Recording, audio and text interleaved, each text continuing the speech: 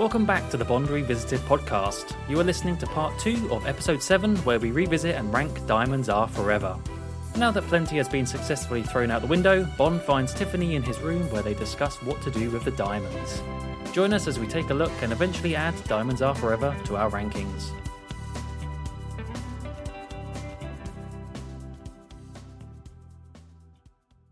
And Bond finds Tiffany in his room.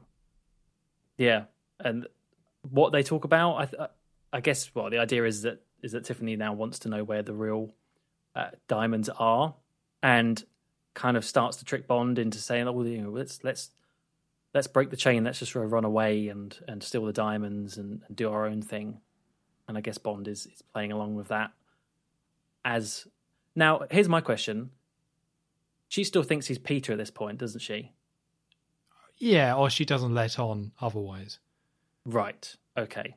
Because it just kind of feels like they're both double crossing each other, which they are. So yeah, she says, let's go get the real diamonds, and then we can go away and start our own life. And I think that's just like, that's it. That's the plan, right? Yeah. So also, I just on the show. Well, first of all, the Plenty being thrown out the window is hilarious. I mean, she is a comedy character through and through. I knew where I stood with Plenty. I can tell you that much. But I took the Blue Brothers walking out of the room awkwardly, as in Tiffany is still in that organization working with them. So she's saying, just get Plenty out of the room, throw her out the window, I don't care. And then I'll get the diamonds of Bond, which is why that happens. Right. Yeah. Yeah. But at this point is when I actually wrote the story is really boring, because when they were talking in bed about the diamonds and, they're double crossing each other and stuff, you know, similar to the Dr. No scene that we had. But this is when it really hit home that I don't care at all about what they're talking about.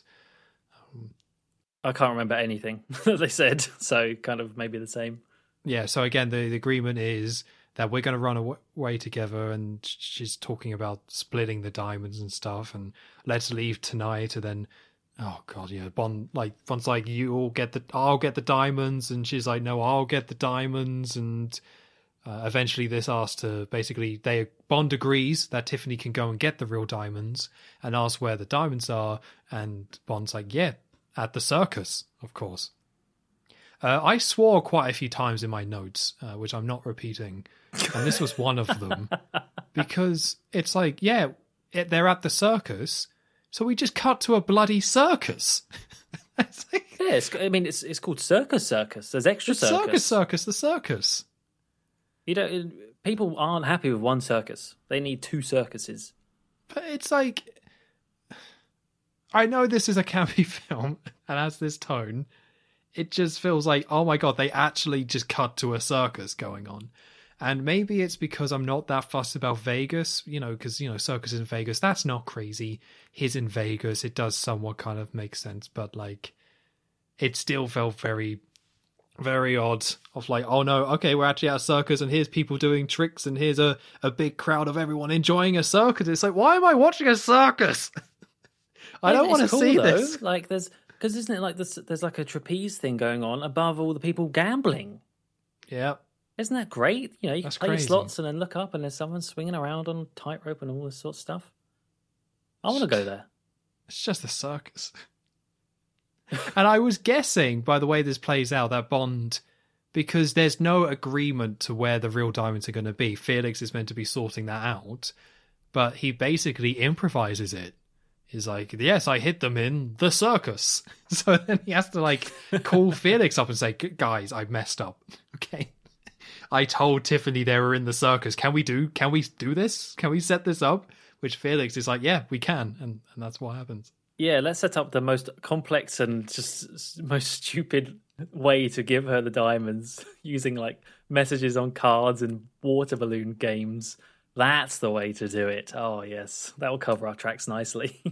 Yeah, they couldn't just had a US agent go up to her and say, here's the diamonds, and then walk off. Like, No.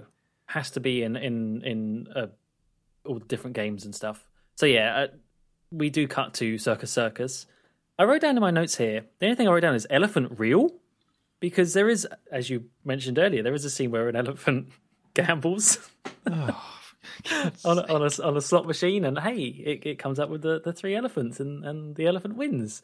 And the elephant's like, yay! Well, at first I was like, that's not a real elephant, and then I looked at its eyes, and I was like, that's a real elephant. Yeah. And then they don't do fake animals in the Bond series, not yet. Not in the 70s, anyway. And then it made me sad. So that's if I'm giving this film marks for everything, like Mr. Wimp, Mr. Kid, loads of marks, tick tick tick tick tick. Real elephants, no, take a few off for that. Don't like that. Well, you didn't know that it was actually just Sean Connery with a trunk. You look close enough. Oh my god! You better be glad he's dead, or else he'll be after you. I mean, that doesn't make it better, does it?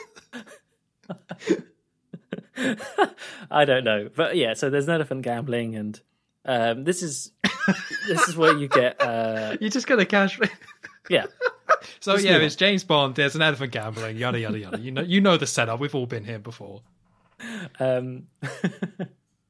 So this whole scene, as you said, like Felix has set up this handover of the diamonds in Circus, and it's in the most convoluted way possible.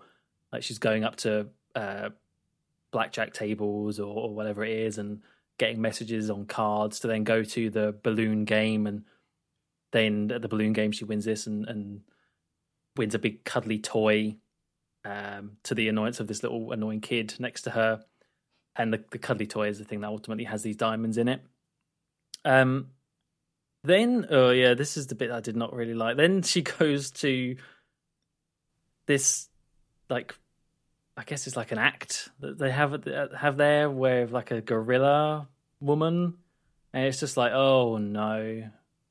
It's like a kid's show, right? Of like, come and see the marvelous woman who turns into a gorilla, and then it's just a load of like racism.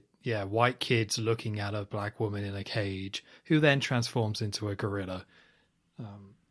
Which, the less said, the better. Yes, so because it's terrible. It is terrible. That was like, I was like, oof, that I did not remember that at all in this film, and I'm kind of pleased I didn't. So anyway, long story short, because of this little act, Tiffany escapes through the back exit where they had not planned for her to be, so they lose her, even though... Yeah, so because she does get the diamonds. Yeah. She does legitimately get given the diamonds, but the plan is to follow her to where she's going because they don't expect her to actually go and meet up with Bond. Mm-hmm. But Bond, while this is happening, says, I'm going to go and get a car, go to the meetup point to see if she shows up. But Felix is like, that's not going to happen. So the whole point was that they were going to tell her to, keep an eye on the diamonds. But that doesn't happen because racism, sadly, got underway and she escapes. Yeah. So off she goes.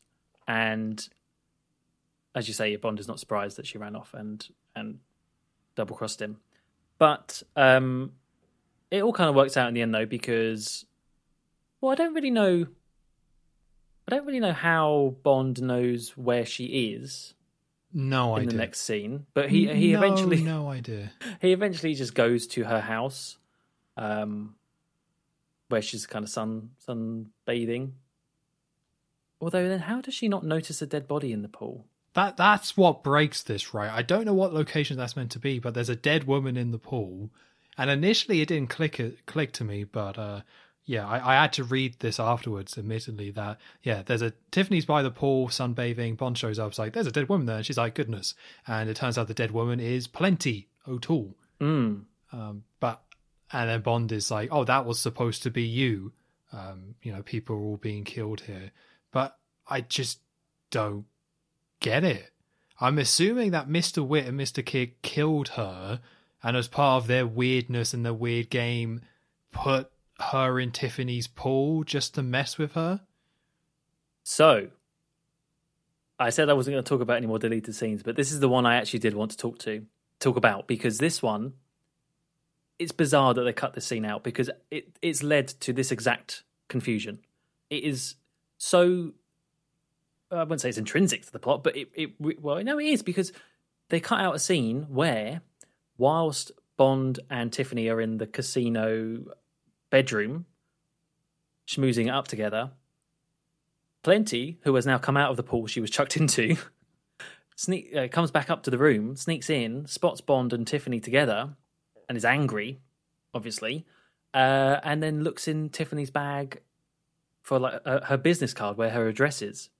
And so the implication is that she then goes to see Tiffany, and whilst there, Wint and Kid mistake her for Tiffany and kill her instead.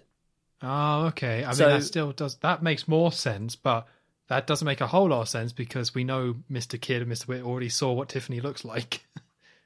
That's true. On the plane. That is true. But it does explain why she was there. Yeah, that makes more sense. So, yeah, of how she got there, at least. So maybe they didn't know that was Tiffany, but they still wanted to kill her as a sign, you know.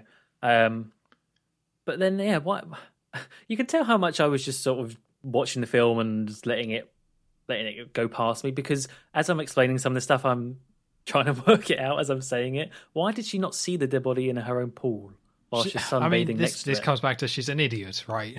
Yeah. Like they set that up for the rest of the film. She's just a complete idiot. And I guess this is... we already know this a little bit. We're starting to get those hints, and this is, I guess, one of them. But yeah, you're right. I mean, she is wearing sunglasses. Oh, that must be it.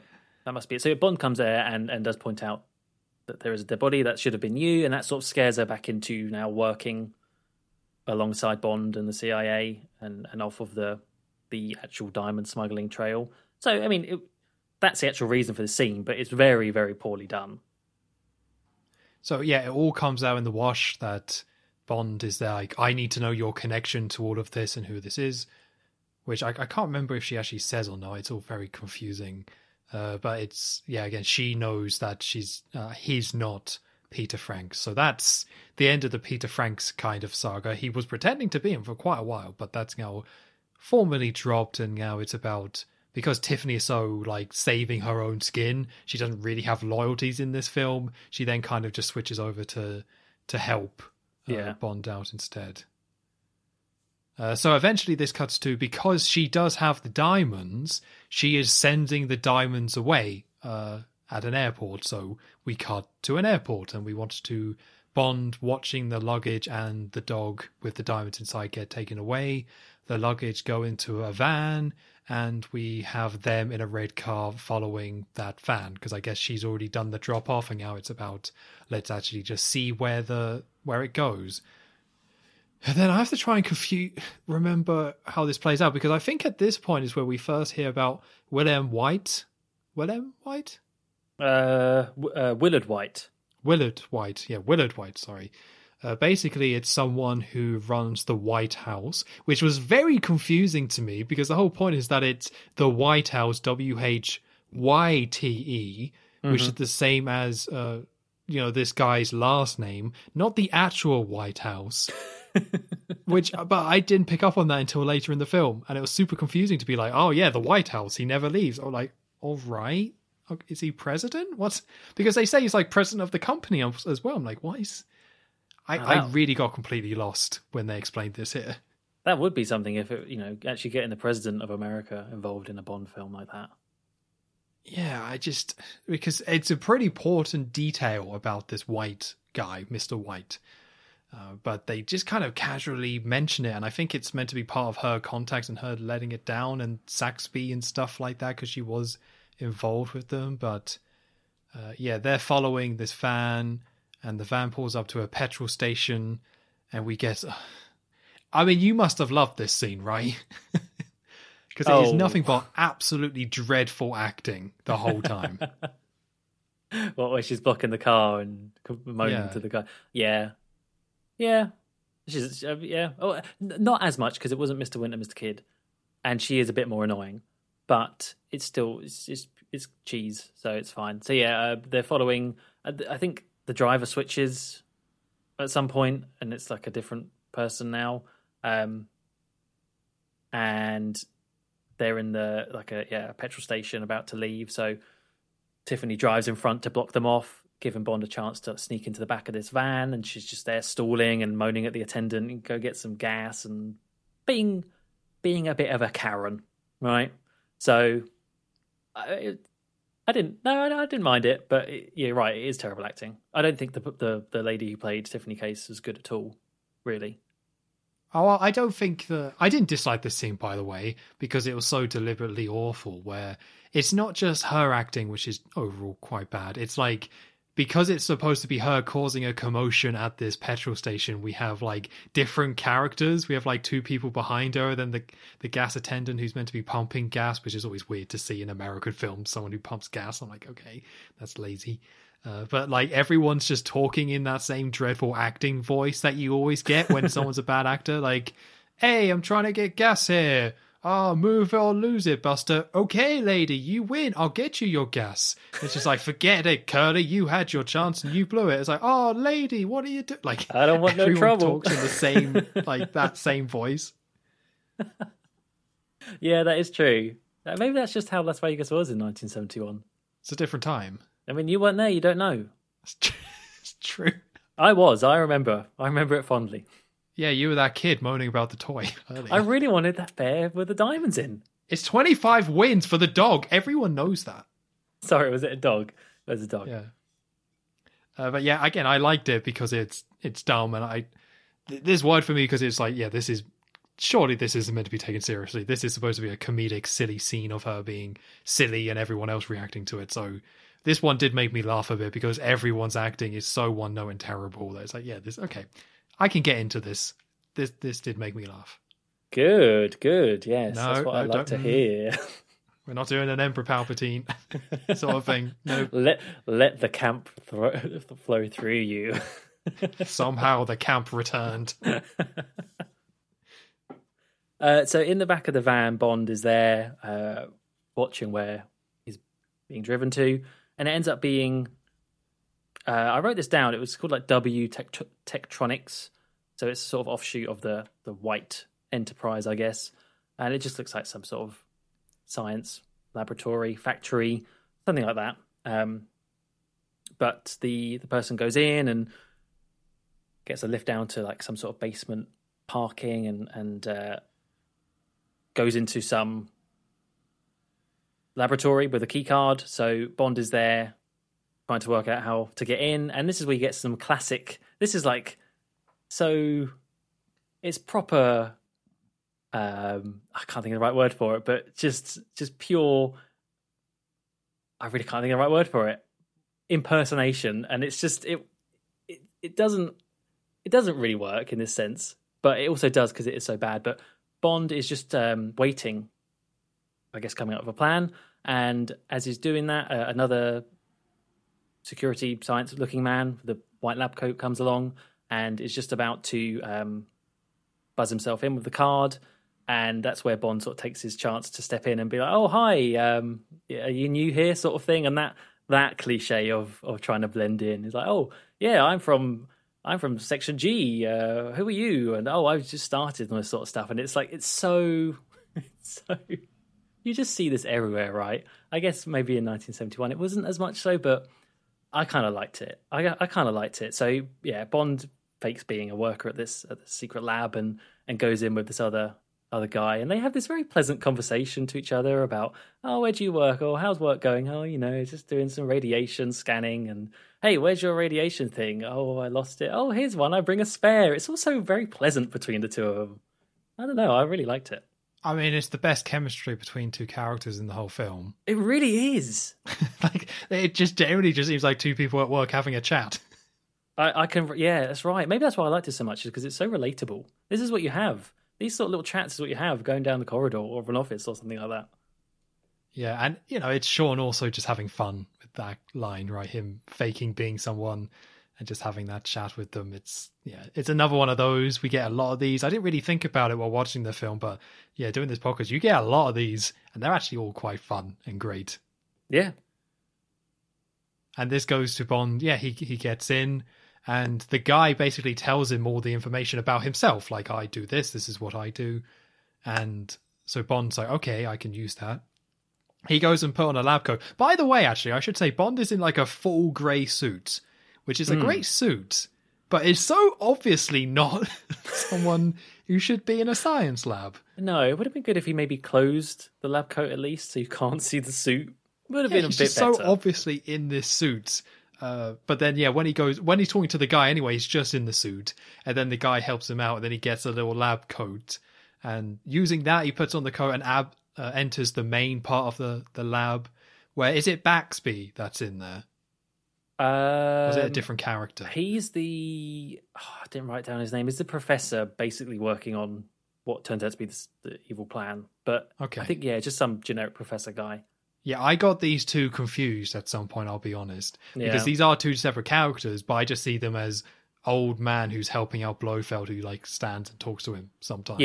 Yeah, like Blofeld's right-hand man sort of deal. Yeah. So this is a professor, and Bond pretends to be the man from before, saying, I'm just checking the shields and stuff, and this guy gets really annoyed. Like really quickly. Yeah, he's just like, get out, go away.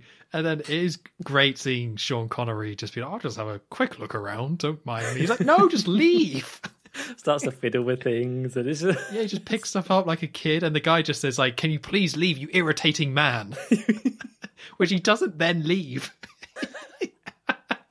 He just won't go away. So good. Yeah. I'm not. My opinion is not so crazy, Tom. It's not. Well, I think there's stuff that works that I enjoy, but like, I mean, we are now in the part of the film where Mr. Kidd and Mr. Witt are gone, basically. If you had noticed, like, we had concentrated a lot, but I don't think they come back at all until. No, they do come back. Sorry, there is another scene. Yeah, but you're right though. It is mainly gone now for them. Yeah, so now it's just Bond being cocky, city Bond, and I can get behind that. But a very small detail here, which is very easy to miss, is that Bond just sees a tape, and they zoom in on the tape, and then he puts down the tape. Doesn't really mean anything in this moment, but I think that's the main thing that's supposed to have happened here. That Bond sees that, there's this laser that they're making, and they brought the diamonds here, and there's a tape. Yeah, so he leaves. Which the guy seems very protective of, like he snatches it back. So there's clearly something going on with this tape, which is like marches, the greatest marches or something like that. But yeah, the point is just to think like, okay, keep an eye on that. Yeah, and this leaves with finally James Bond leaves after all the insisting and shouting. And then very shortly after he leaves, the man from before comes in and saying, I'm so-and-so from Sector G, and I'm here to check the radiation shields. And yeah, it's meant to be a joke. And again, this scene is quite funny, and it's nice to see that kind of play out the poor guy. As you kind of were getting at, this is a cliche, like a big cliche we've seen tons of times before. But, it's an older film, so it's fine. It's before the cliche was a proper cliche. But yeah, if you don't like this cliche from other films, this is just that to a T playing out.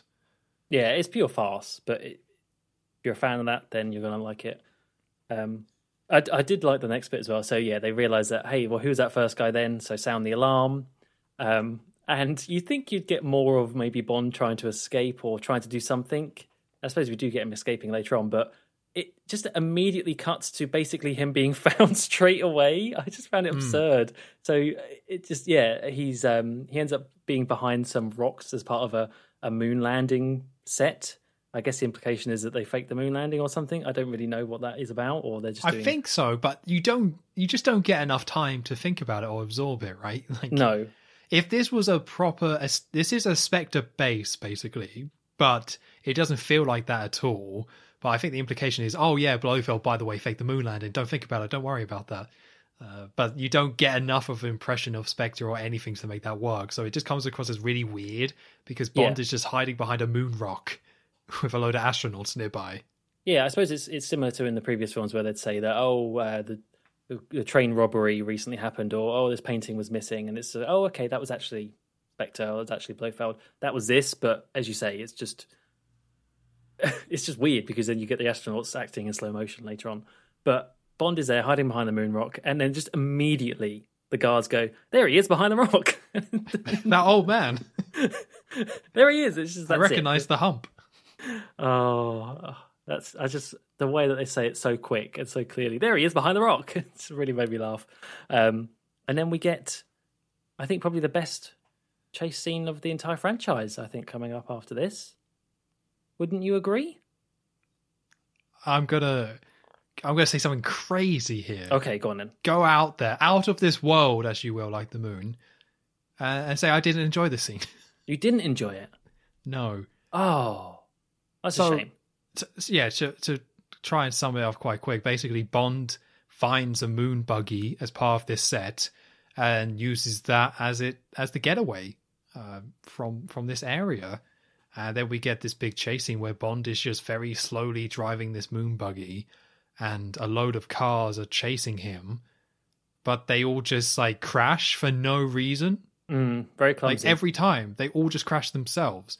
And I did get the sense that this was supposed to be a comedic scene, just due to the way it's edited, where it it cuts between this like Bond driving a moon buggy, like zzz, like very low, that sort of sound, and then it goes from that to jump cut to grrr, like these cars just going mental, flipping for no reason, and then cut back to zzz, like totally. It's supposed to be comedic.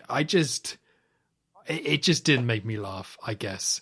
And I think, thinking about this afterwards, as I think if this was Roger Moore, I probably would have been more into it. Oh, interesting. But I don't think Sean Connery, I just don't think it works with him. I don't think having his head popping out of the moon buggy and stuff, like for all the other stuff that he's done in the other films, it's just not his style of Bond. And it just kind of means I don't really buy it, and I can't just kind of enjoy it for the schlock that it is, because Sean Connery was never that until this film. But Roger Moore, it's a different type of Bond. It's a different style. So I think if this was Roger Moore, I probably would have enjoyed it.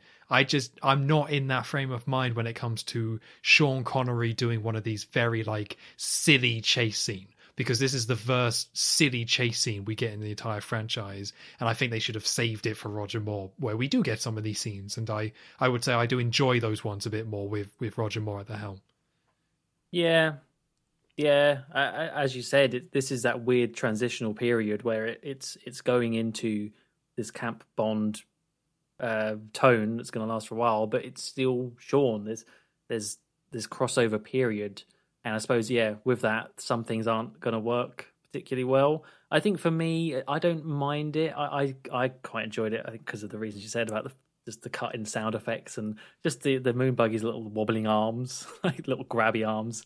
I just found that at a very simple level just funny. But I think this film, probably because Sean is, I feel like this just isn't the same Bond as we saw in Goldfinger and Thunderball, and I think because of that, I can separate this into that first era of Sean Connery, and then this is just he's back for the paycheck and a bit of fun, and therefore I can let this work in my mind. But I can see how that would not work for others.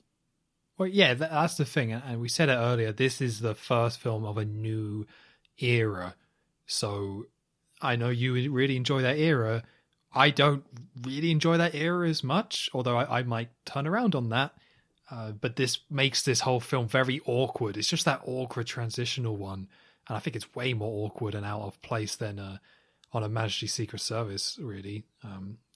But yeah, again, it's that middle film. And I think the more they kind of commit and figure out how to do this stuff more in the later films with Roger Moore, you know, they improve on it. They improve upon the stuff that was in this film.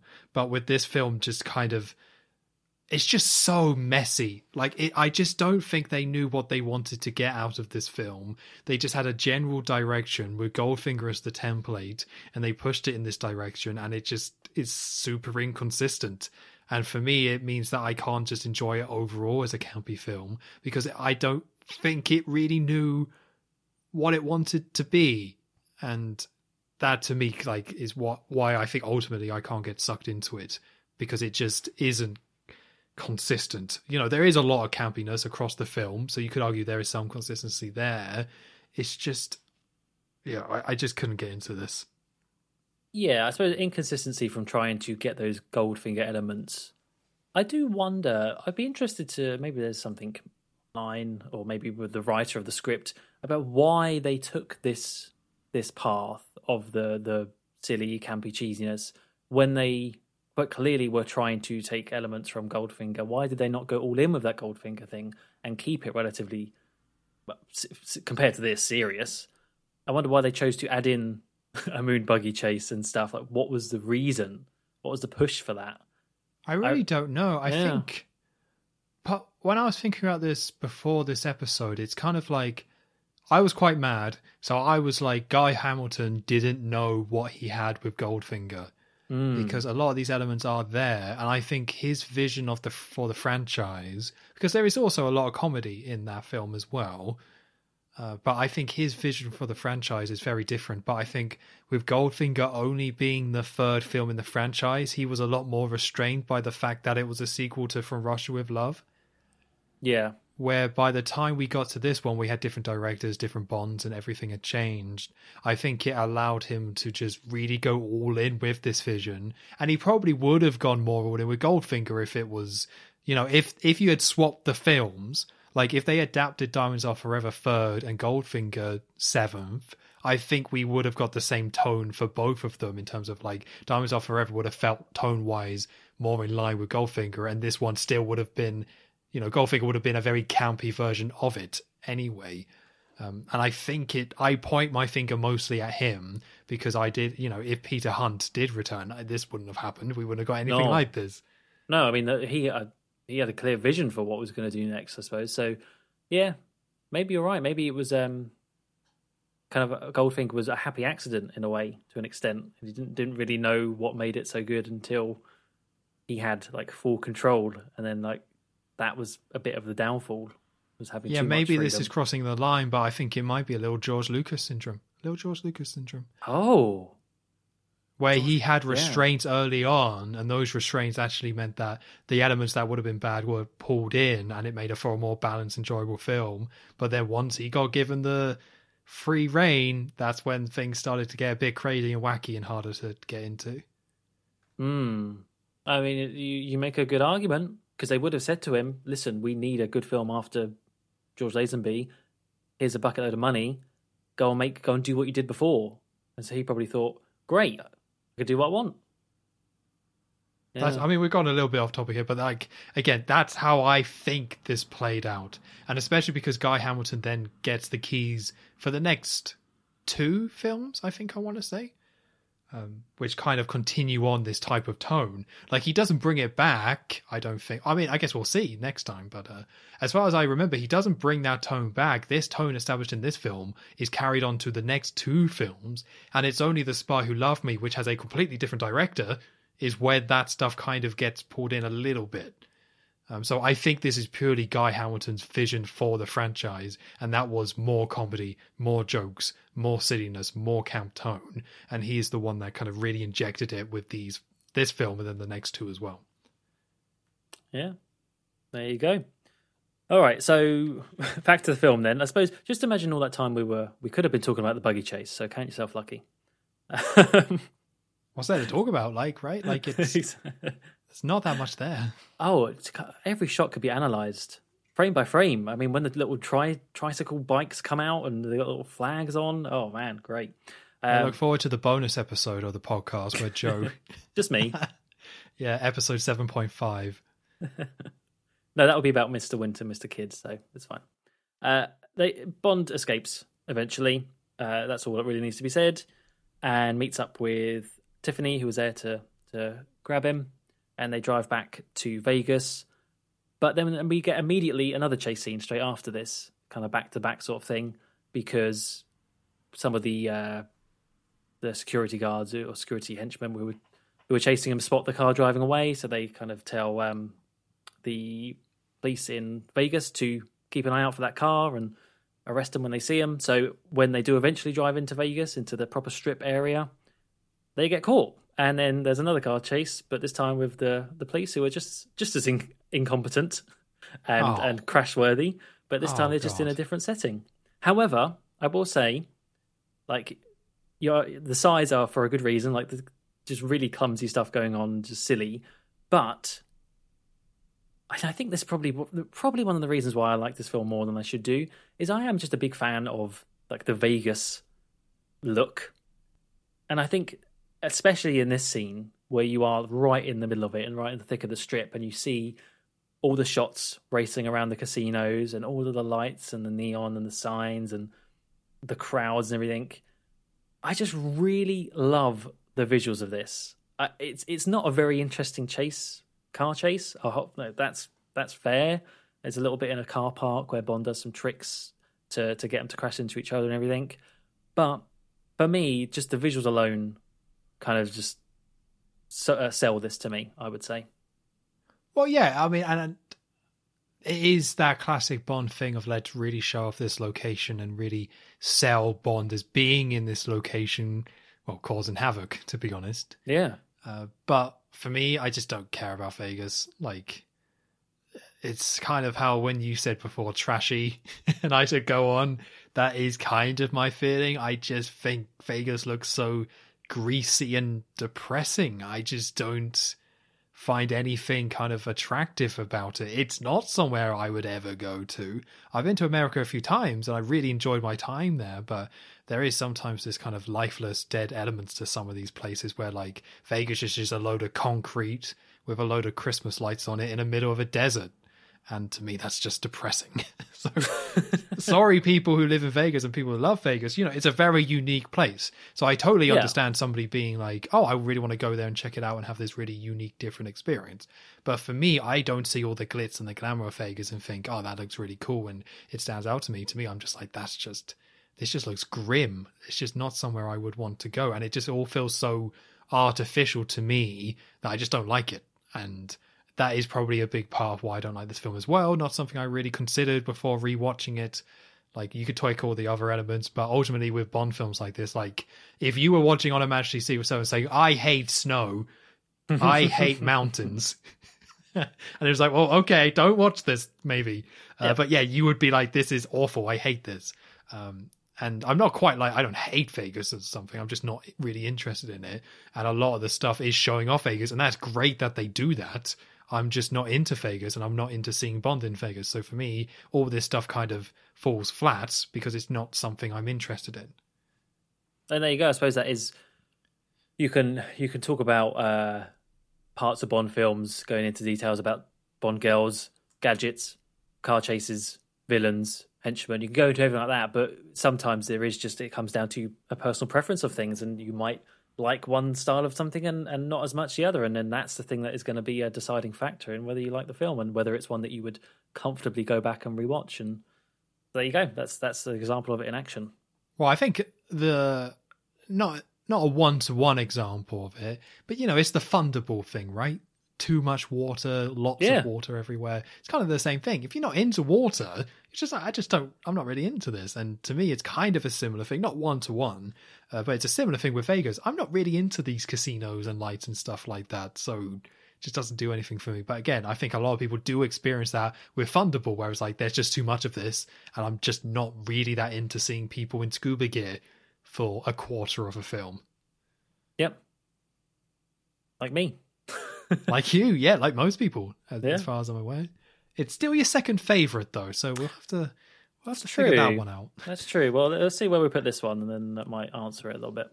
Yeah. So this eventually, like you say, like something I don't really like this scene that much either, because again, as you say, it shows off the setting, but I'm not too fussed about it. But this is also another one where all the cars chasing Bond are dumb. And I'm not that into these type of chases. I want there to be some sort of threat. And they did a good job in the other films of there being a threat. But for the sake of the comedy, these cops are just like no threat at all. Like we see the sheriff on the phone being like, yeah, I'm sure Larry got him. Just to show Bond drive past. He's like, oh goodness, get my hat. Oh, I've got to go after him. Like it's another one where it's played for laughs and comedy, but it just didn't really make me laugh. And a little bit of that is fine. It's just we have two of these back to back. Yeah, that's both strange. Of these scenes. Yeah, I don't know why they did that. Like the moon buggy was clearly a comedy scene, so then they take what could have been a really intense, cool chase, but they kind of remove some of the venom of it by making this kind of silly sheriff character talking about Larry. And it's not even J.W. Pepper. Yeah, it's the prelude to Pepper. Yeah, like you need someone like that to really sell if you're going to do this sort of thing. You need someone as over the top as J.W. Pepper. I mean, it does have this scene that I suppose we should mention, the kind of like the end stunt of this scene, which is often talked about because it's wrong continuity wise, is that Bond is chased down a dead end of an alleyway and uses a sort of ramp on the side to go on two wheels and get through this really tight space at the end of the alleyway. And I mean, it's a cool stunt. not the coolest in the series, but someone actually did that, so that's kind of neat. But then everyone always talks about how the car goes in on one set of wheels and then comes out on the other, and so to counteract that in the editing, or I guess like at some point they realized during production that that's not going to work, so then they have this really strange insert shot to try and sell it that they rotate somehow in the middle of this very thin alleyway. It's one of those things where it's like, it really, people discuss it more than it needs to. Like, yeah, it's kind of stupid if you think about it, but it's a tiny part of this whole scene. It's fine. I really like the stunt though. Yeah, yeah. I know you're saying there's better ones, and you're right. Even in the next few films, from what I remember, there's some cooler stuff. But yeah, it's a practical effect or a practical stunt where someone just got a car up on two wheels and then drove it through a finale. That's awesome. I love that. And I think it's weird that they started caring about editing continuity now. Like, why this film? We literally had a film in You Only Live Twice where the guy who's now playing Blofeld in this film said, "Stirred not shaken," and he's like, yeah, perfect. It's like why are we now caring about that stuff? Just let it be something that's a little bit off and a little bit doesn't make sense, because I think the fact they tried to fix it makes it even worse than if they just left it if the wheels were different. It's the Barbra Streisand effect in action there. But you're right though. I think in terms of like, oh, that's actually a real person doing that. There's something that is like a staple of Bond. And throughout the series, you get these cool stunts. It's like, wow, that actually happened. We've had it. Well, for me, it's not quite at the same level, but in the last film with the skiing on the one ski blade, I thought that was really cool. And in a couple of films' time, we get the really cool car stunt twisting in the air. So it's all this sort of stuff where it's like, I mean, well, they aren't really comparable, but for this one, it's good. I mean, he does a little stunt. There's a little bit of an issue. They try and fix it. Still looks a bit weird. I did also think it was a bit weird that, so clearly they're filming this actually in Vegas, and to some extent having the streets closed off and everything. But clearly they could not stop crowds, because in all of this chase scene, there's just crowds everywhere just watching, and it's like kind of takes you out a little bit. If you notice it, it takes you out, but it's so quick. Maybe it's just me. Yeah, I didn't notice it. I guess crowds in Vegas make sense. But like crowds like just so clearly. Stuff. Yeah. Like, I feel like Vegas is meant to be one big show, right? So people kind of checking stuff out. Yeah, I didn't notice it, but it kind of makes sense for Vegas anyway. Yeah. So then Bond and Tiffany has now gotten away. They've gotten out of there, so we cut to them in bed with the fish nearby. Yeah. Fish tank bed. Fish tank bed, yeah. I mean, I really like aquariums and fishes, but this is all a little bit strange. A little bit Troy McClory, maybe. Yeah. Oh no. This goes in a dark direction. Yes. So they're now in bed talking, and I don't know what she says, but in my notes I wrote, "God, she's bad." Like, I think this is when we really get Tiffany being the ditz, the dumb person, and this is when it all kind of comes out and it's now all on the table. Because she's all about, like, I'm with the good guys now, right? Like, nothing's going to happen to me. And Bond is saying about, oh, I've got a friend called Felix who can fix anything. And then Bond's just like, oh, how about getting her, like, 20 years to life, I guess is what you'll get. And she's like, oh, no, James, you're just joking, right? And yeah, she's now full tiff. She's gone full tiff by this point. Never go full tiff. You never want to go full tiff. Yeah, by this point, the character is she's just there on the screen for me. I really lost all interest by this point. To be honest, I think I lost interest quite early on with this character, but now it's just, enough. So then this cuts to Felix entering the room, I think later on, because Bond's in his full gear, I want to say, and Tiffany's just trying to be sexy on the bed. I think, again, trying to, like, don't send me to prison, tee-hee. I don't know. But I think Bond it all happens quite quick and it's not clear. And I think Bond is just trying to explain, like, yeah, this Mr. White guy has this lab and that's where the diamonds are. So Mr. White's a bad time. But Felix is like, I'm going to need a little bit more before believing that he would be a diamond thief. I don't but you need more evidence of this. Which then, yeah, there's something along the lines of Willard White. So the character of Willard White in this film is based off of someone called Howard Hughes, who was a magnate and had loads of money and owned loads of casinos and hotels in Vegas, and was actually also, he was a recluse in real life, and he stayed in like the top penthouse of one of the hotels for years and years, and no one saw him. And so that's where all these attributes of Willard White comes into play. It's basically just playing the same character. And it's weird because I was reading that Howard Hughes actually helped out with the filming of this, like closing the streets and stuff and letting them use the casinos because he was a friend of Cubby Broccoli's. So yeah, they just based the character on him.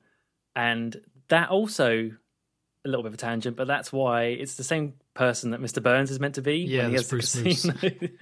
I said hop in. So yeah, and the idea is like no one's seen Willard White in ages, so how can he be part of this diamond smuggling? And that's why Bond is then going to go up and investigate. And I think this scene coming up is actually quite good. I don't know what you thought, but the scene of Bond going out the window and scaling up to the penthouse suite of this hotel, it's very, very simple. You know, he gets on top of this lift on the side of the building and hangs on when it goes back down, kind of shuffles over, shimmies over, uses a little, don't know what those guns are called, but guns that like pierce into the rock and like for mountaineering and stuff. Grapple gun, is it? Yeah, like a grapple gun thing. Grapple gun, yeah, that's the one. Shoots those in and uses that to kind of swing over and shimmy himself up on the rope. And I've got to say, like, it's so clear when you're watching. I mean, besides the fact it is a movie and not real, but I mean, it's so clear that he's not where he is, and it's just a stage and some matte paintings or whatever it is that they used. But despite that, even though you know that, and it looks so obvious on screen, when they do the whole swinging over thing, I was just sort of like, ooh, I think there's still like a little feeling like, oh, that's scary. Like he's actually swinging over at the top of a casino hotel place. And it was just really basic stuff, but I think done quite well. Yeah, it's a really good concept, right? Just Bond kind of swinging and climbing the top of a really high hotel. Well, not hotel, I guess. It's the White House. Yeah, I believe. But yeah, because we initially get a scene of him climbing on top of the lift, and then he just stands on the lift, and then we get a camera shot kind of zooming out to kind of show Bond cockily kind of just standing there waiting on the lift. Yeah, and that's real. Yeah, it's real. Like you can tell it's real. So yeah, they don't really do too much to really sell the height.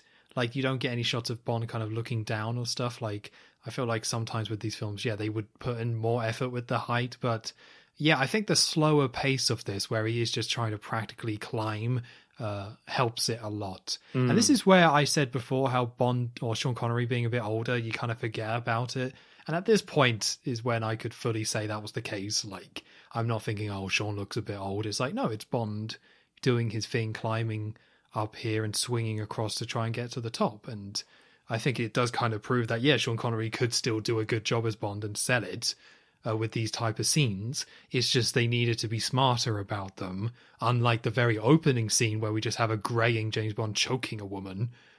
When we get scenes like this, he does sell it as James Bond, and he does still kind of prove that he's not completely kind of done, and he can do these sort of scenes, and it works. Yeah, exactly the same as in Never Say Never Again. Completely sells it. Well, I don't remember that film, Joe. That may not be the truth. Oh no.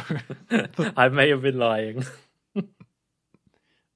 Yeah, so after all that, he gets to the top of the roof and climbs into this hatch, and he lands in this wooden chair, which I believe is supposed to be Mr. White's chair, and we see that there's all this sort of stuff surrounding Bond now in this chair. There's like, well, the first thing he sees is like toilet paper. Yeah, it's his commode. Yeah, it's his seat, but there's also a toilet, and then he's got a phone and all these cameras into the casino and things like that. And I think it should be mentioned, because we forgot to mention it. Earlier in the film, we saw a shot of this room where Baxby was calling Mr. White, and we saw someone who looked a little bit like Blofeld, and I don't think it's confirmed to be Blofeld, but he's talking very southern, like Mr. White. Yes. But that actually happened ages ago. We just forgot to mention it because it happens very quickly. So we have seen this before a little bit. But while Bond is on the toilet, we get Mr. White with this big, exaggerated Southern accent saying, get off the toilet and come on in, come sit down. And the doors open and Bond leaves and there's this massive big room and the chair swivels. Oh, there we are. There it is. And it's Blofeld. Finally some good chair swiveling. So I guess this is where it came from, because we said before there was no swivel and you only live twice. This is the only swivel we've seen. It was an awkward lean. Yeah, awkward lean past the man. Yeah, here it is. It's a good swivel as well. Oh yeah, confident swivel. You have to be. You have to be.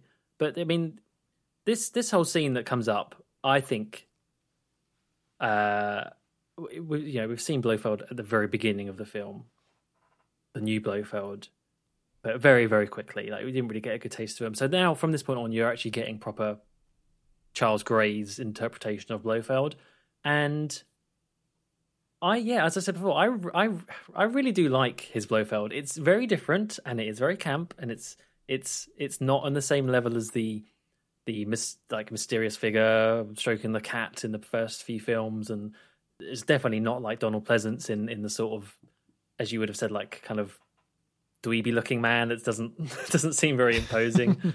I think this one is quite imposing in a weird way, but also I could relate this one much more to the one I read in the book, which is that it's like this man that just always thinks he's the smartest person in the room and constantly wanting to mock. And I think this is actually a very good way of showing that.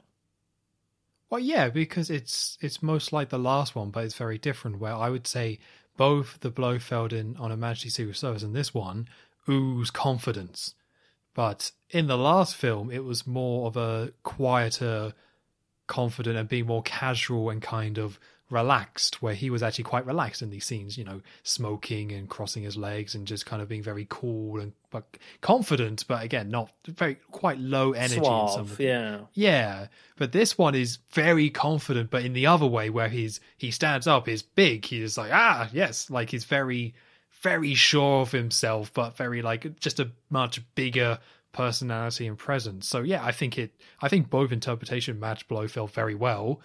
But this is the one where, again, he's confident. Like, he's very sure of himself. And he's very, like, it's that arrogance that we see with all these Bond villains, especially Blofeld. And it's that kind of turned up to a T. And, again, I do like him. I do think it is a shame we're seeing Blofeld recast again. I don't think it's the wrong decision, but it's not quite as bad as Felix, but it is really disappointing to have Blofeld like this. But this all goes back to what I said before, where you kind of have to try and enjoy this film and the last film as its own individual thing. And as its own individual interpretation of Blofeld is a ton of fun. But as someone connecting it to the rest, where it's now the third version, and he was in the other film as well, like, it's not great. And it did make me a little bit not as invested in this as I could have been, but still, it's a good version and it is fun when it's on screen. Yeah. There's no more talk about Tracy or anything like that. That's gone now. So, we see Blofeld swivel around, and I can't remember whether he explains about the phone stuff first, or whether the other Blofeld comes down. What order that is? I don't know. I think the double comes down first. Okay, yeah, and then suddenly another Blofeld comes down. So there were more Blofelds out, but which one is the real one? I don't know. And it is also explained how Blofeld is doing this and impersonating as Willard White, and he's got some sort of little phone vocal gadget thing, which just changes his voice, simple as that, and lets him speak like that. So that's how he's become head of this whole organization and kidnapped the real Willard White. But yeah, there's a second Blofeld that comes down, and one thing I really liked, I had to go back and rewatch this. So at one point, there's a scene where, so one of the Blofelds is sitting at the chair on the desk, and the other one walks down the stairs and walks kind of in front of the desk and onto the sofa. And there's one scene where you're seeing both of them, and I was like, oh wow, that's quite good.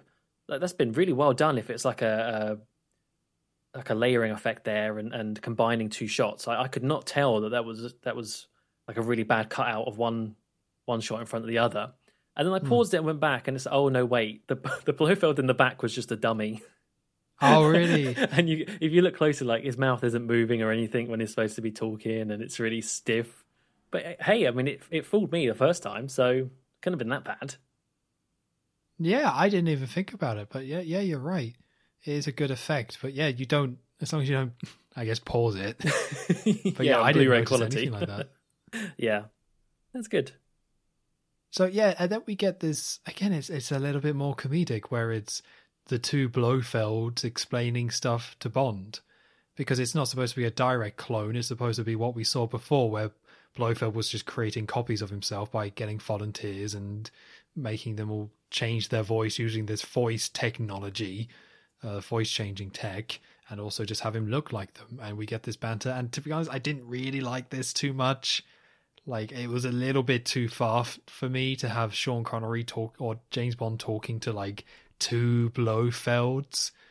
Like, I like overall, again, I like Charles Gray and his version of Blofeld, but having this be the way he's introduced back in the film, I kind of glad what happens to one of them in this scene, because that would have just done my absolute head in if the rest of the film was just if they both escaped. That would have been awful. Don't shoot him. I'm the real, or no, do shoot him. He's the real Blofeld. No, he's the real Blofeld. I'm seeing double here. 4 Blofelds. See, we could write a better film easily. Yeah. But yeah, you're right. One of them does sadly not stick around for too long. Bond, oh so suavely, kicks a cat into one of the Blofelds, and as a distraction, and then shoots him with the same grappling gun that he was using to climb up, which is quite cool that he uses that. But yeah, very, very kind of over the top death and a jump back, and yeah, the cat runs off, and it turns out it was not the real Blofeld. Oh. And I think the way they worked that out is because I think he even says like, oh, Blofeld says right idea, and then Bond says wrong pussy, because the other cat comes in and goes up to what is the real Blofeld, and I guess that's how you'd know, because the cat can tell the difference. I guess. They each had a cat, but the first cat goes over to the one on the sofa, which he kills, but then the other cat has a diamond collar, so you know, that's got to be the real one, because the real one's going to get the diamonds. Yeah. And then, very oddly, Blofeld's like, okay, I'm done with you, goodbye. And then he's like, you can go. Thank you very much. And then Bond's like, I guess I'll just take this lift. Like, yeah, go in. It's all fine. Don't worry about it. Don't worry. No, there's nothing wrong with the lift. Yeah, no traps. Who said traps? I didn't say trap. No, I wouldn't do such a thing. So Bond is visibly, like, not okay with this. But I guess but Blofeld's like, well, you're not going to climb down again, are you? That's madness. Just get in the lift.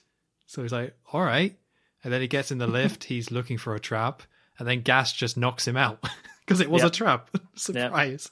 I forgot what the trap was. I was like, maybe the floor's going to fall out or something like that. I think that's actually in A View to a Kill. Maybe that happens. But no, the good old Gas. Always rely on the gas.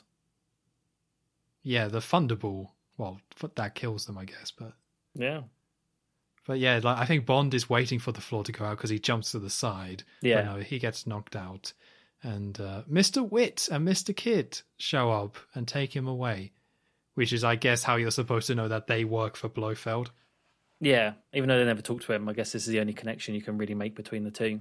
Yeah, because they wouldn't be they wouldn't be here otherwise. Yeah. So they take... So, as I was saying earlier, they never kill in a normal, boring manner. They like to do it in more interesting ways. So they take the knocked out Bond and take him... put them in the back of their car. And one thing to point out is that whilst in the trunk of the car, Mr. Wint's perfume is there, and it's like Bond is thrown on top of it and it cracks. It's a little point that you have to make note of to make sense of later on. And that he is driven to some sort of like site where they're laying down pipelines and stuff. And they just leave him in a big pipe and drive off. I guess that's a interesting death. not really. But yeah, Bond's there, and eventually all the diggers and stuff come along and start placing all the bits of like sections of pipe which Bond is in. They don't notice that a body's in there. They just plonk it straight in, get on with it. They're on the clock. They got to get this done. So we get Bond waking up in a big pipe system, which kind of reminded me of Dr. No, going all the way back. Yeah. Yeah. And also, it looks a bit like the gun barrel, which I thought was quite interesting. Like, it looks like he's in a big, giant gun barrel. What I guess I'll say about Mr. Kidd here, and where, like, something that the parodies of Bond always points out, putting Bond in these ridiculously, these crazy situations where they don't confirm he's dead. They just put him in a not great situation and then bugger off. This is like a very intentional part of these characters. And we see it multiple times here. And then both times they put Bond in the situation, of course, he just gets out. And I think, most people would kind of think of, Blofeld or Dr. No or Goldfinger with the laser table. Like, you think of those classic villains as using that cliche of putting a Bond in a city situation that he can clearly escape from or give him a chance. But really, it's not those villains. It's these two guys. But again, they kind of make it a very deliberate part of their characters throughout the film. Yeah. I mean, I guess it's lots of characters, really. Otherwise, Bond wouldn't still be around. I mean, that is you have to have Bond in these situations. Otherwise, how would it continue? And as far as they go, I mean, this one, I'm only going to defend this one because of one particular line. But Bond is in the pipe, shuffling along, trying to get out, and then all of a sudden there's this weird sort of, I don't know what, robot thing that's like driving down with wires sparking, and I don't know if it's meant to be doing something like, I don't know, sealing or checking the... Joe, what, I'm overthinking it. It's just this little thing that's chasing Bond down. It looks dangerous. I had no idea what it is. I'm going to just say, completely agree. It's just this thing on wheels that drives through the pipe that for some reason has loose wires that are just freaking out. Yeah, it's just zapping away, and oh no, Bond's going to get zapped by it, and it's getting closer and closer and closer. What's he going to do? He just jumps on it and like shorts it out using these wires. It's really not much of a threat at all. It turns out it's nothing. So kind of a bit of a waste of being in a pipe. I think there could have been maybe something more interesting there. I mean, we've had it before where there's like water and stuff. Could they not have done that again? Quite simple. But reason why I do like this scene still, despite the sort of wasted potential, is when the workers, whoever is laying the pipe, notice that this little machine's gone bust, they have to go and get it out of the system. So you cut to them opening one of the hatches and complaining about having to go down and get it. And as they open the hatch to get into the pipe, Bond walks out because he found the exit, and very happily, very nonchalantly just walks out of this pipe and says, and I wrote this down because I just love this line so much. I was just out walking my rat and I seem to have lost my way. Because he spots a rat in the pipe. But it's just, it's more of that silly Sean. It's just the way he delivers that line. It's just great. It's just great. It's so absurd. I loved it. No, I agree. I really like that line as well. And I like Sean or James Bond just talking to a rat for a bit. Yeah. Like, this is very much the cocky, confident James Bond of, I'm in a terrible situation, but even though I'm in the situation, let's just have a casual chat with a rat while I'm here, because I'll find my way out. And then he does, and as he is, he's just, again, very casual about it. It's very James Bond, and the line is not, like, it's not a pun or anything. It's just funny to hear someone say that coming out of a pipe and be very casual. Yeah, so, this is very much a part of Bond I enjoy. It's almost like an anti-joke. It's not funny, but it is at the same time. So, thumbs up from me. Yeah, so he escapes, and then we cut to Bond with Q and Felix on the phone. So in the previous scene, we established that there's this voice box technology that Blofeld has created to pretend he's Mr. White. So Q is then, I guess, flown over to Vegas to develop the same technology. And using the same technology, James Bond pretends to be Saxby. Yeah. The guy who runs the casino, and calls Blofeld, basically trying to get information to where Mr. White is, because they believe that Mr. White is actually a recluse and is hidden, but Blofeld probably knows where he is and is keeping him safe or keeping him away as part of the scheme. So they're trying to find out where that is, and Blofeld accidentally just mentions casually like about his summer house.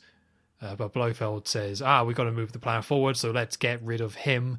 And then they hang up, but now Felix and James Bond know, yes, Mr. White is in the summer house. Felix says, yep, we know where that is. And then they go to move over.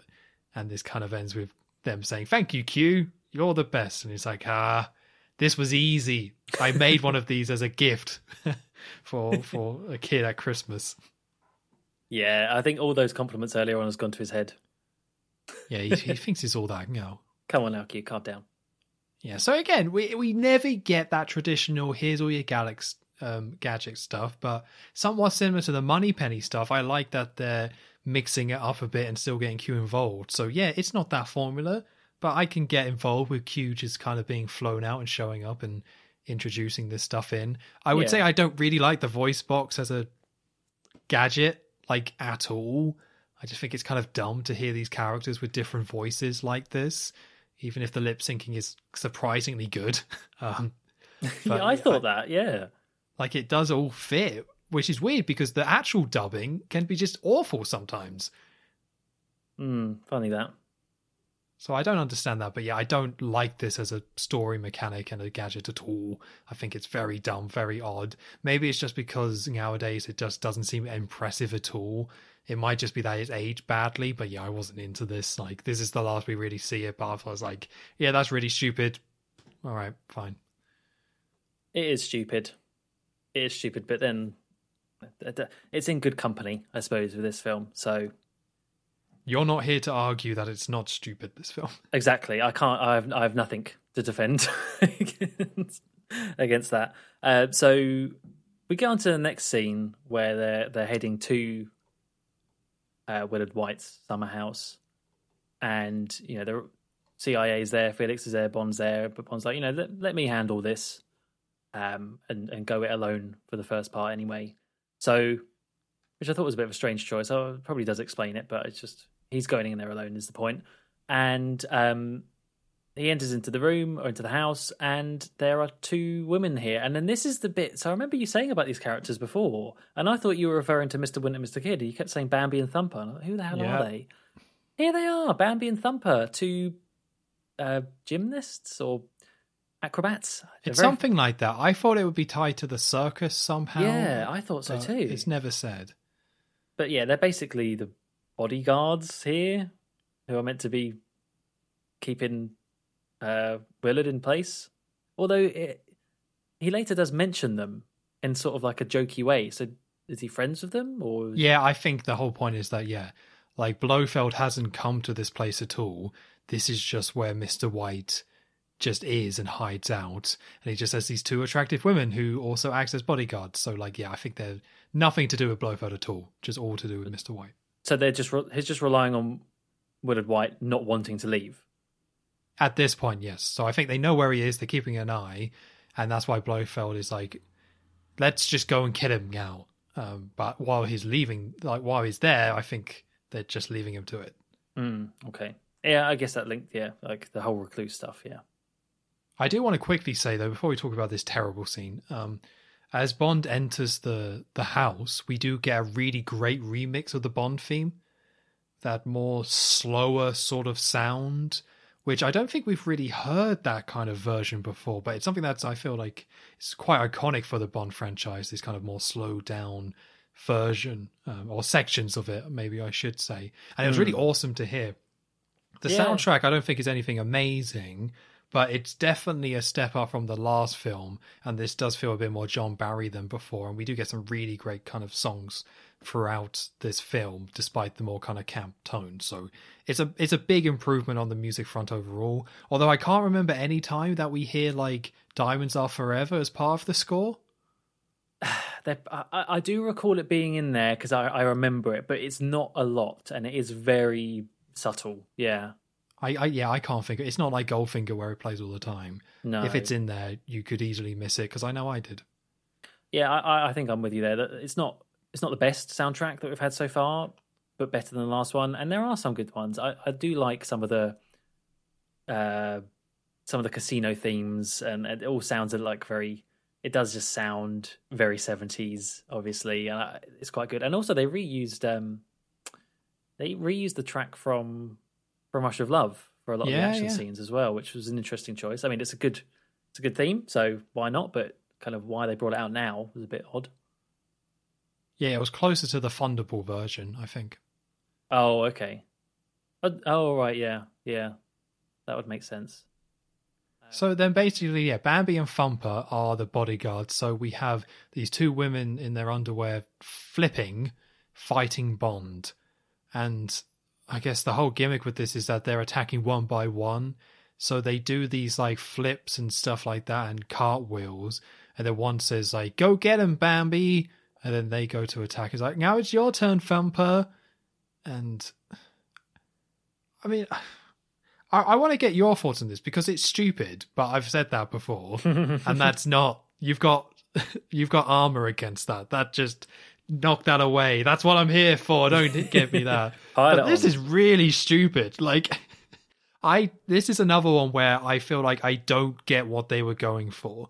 Is this supposed to be sexy because it's sexy women fighting Bond and sexy women? Is this supposed to be something you laugh at because of how absurd of it?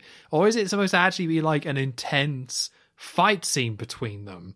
I just don't think it ever really knew, and it jumped between them all, and it just made this feel really awkward to me. I just, especially, again, I don't want to point out again, I've said it a lot of times, Sean being older was just like not the time to do this. So I didn't enjoy it. At this point, I was too worn down to get upset. But to me, this was just bad. Like, yep, another terrible scene. Cool. Nice. Thanks. I love how it's like the film was worn you down. Well, I'd already gone for food at this point, so I was a bit calmer because I had stopped about 20 minutes ago. I stopped and then came back. Right. But yeah, again, this was just like, I just can't. It feels pointless trying to critique this scene because it's like, by this point in the film, you've already made up your mind. Like, this is not going to be like, oh, well, this is just ridiculous. Like, no one's ever going to say, this is not when someone throws their hands up. You either have kind of enjoy where it's going with and probably, I guess, are into it, or you don't like me and you're just like, yeah, just another terrible scene. Cool. All right, moving on. Yeah, you would have left the cinema by now. If this wasn't for you. I would have left, come back, booed, and then left again. I would say, with your question about what sort of scene is this and what do I think of it, I would probably lean towards it trying to be sexy. Only because... Of Sean. Only because of sexy Sean, yeah. And in grunting. The pink tie. No, because... Well, basically because it wasn't the other two that you mentioned. So it wasn't an intense scene. Process of elimination. What is this scene? Well, it's not a horror. But also because the thing I didn't really get when watching it, but now it's kind of, as you say that, is that Bond doesn't really try to fight back. He's almost just sort of letting it happen. And I'm guessing, like, you could say, well, maybe, yeah, like the sexy women, he likes this. It's a bit of fun for him, even though he's getting like properly kicked and smacked around and everything. Maybe that's what he likes. I don't know, but that's the only thing I would kind of take from that, is because he just sort of like stands there and doesn't really make much of an effort to do anything against them, really. So it's just a sexy scene with Bambi and Thumper. Oh yeah. Sexy Bambi. Oh, don't want. Why? Yeah, Why those names? Yeah, good question. I mean, Winton Kid. Maybe they're from the book. No, I doubt it. I doubt it. But eventually, Bond sorts them out in the pool. They start to they try to drown him in the pool, and he sort of flips it and holds them under. And that's eventually when Felix and the rest decide to show up. Took them long enough.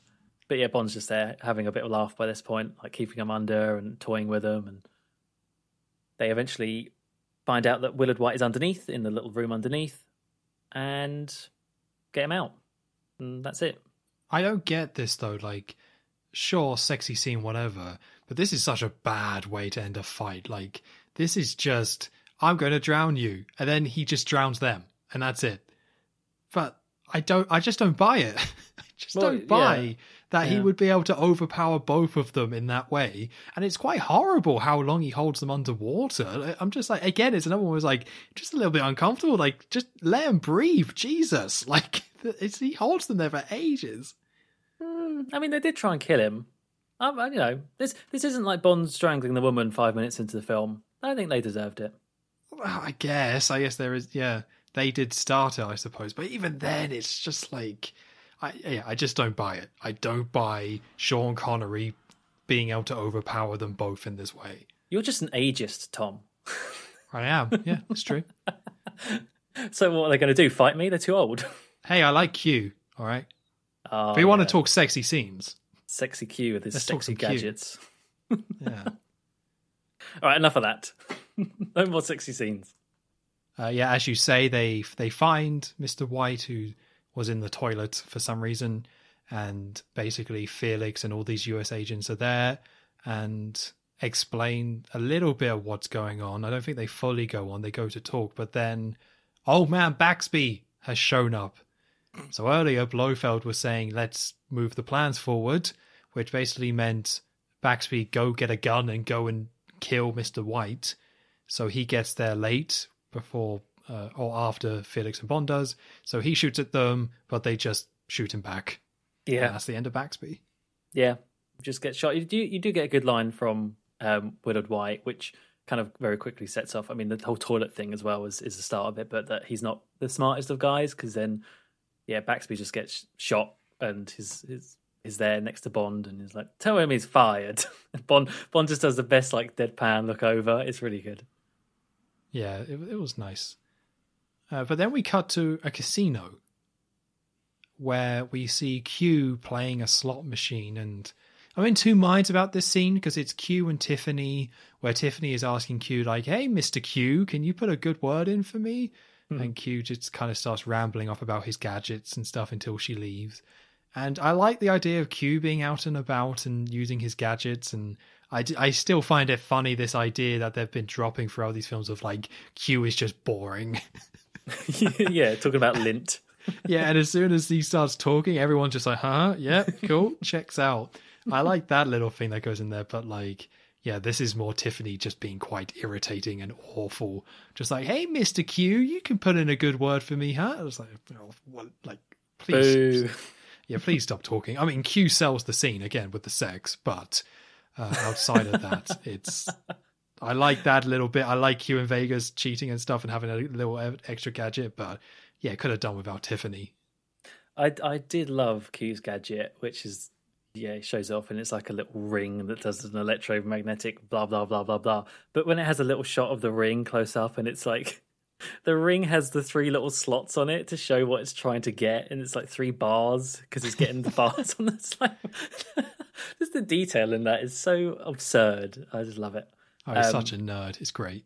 Yeah, he knew the devil's in the detail with Q, and he needs to get the tiny little reels on the tiny little ring so they match up with what he's trying to do. Good man.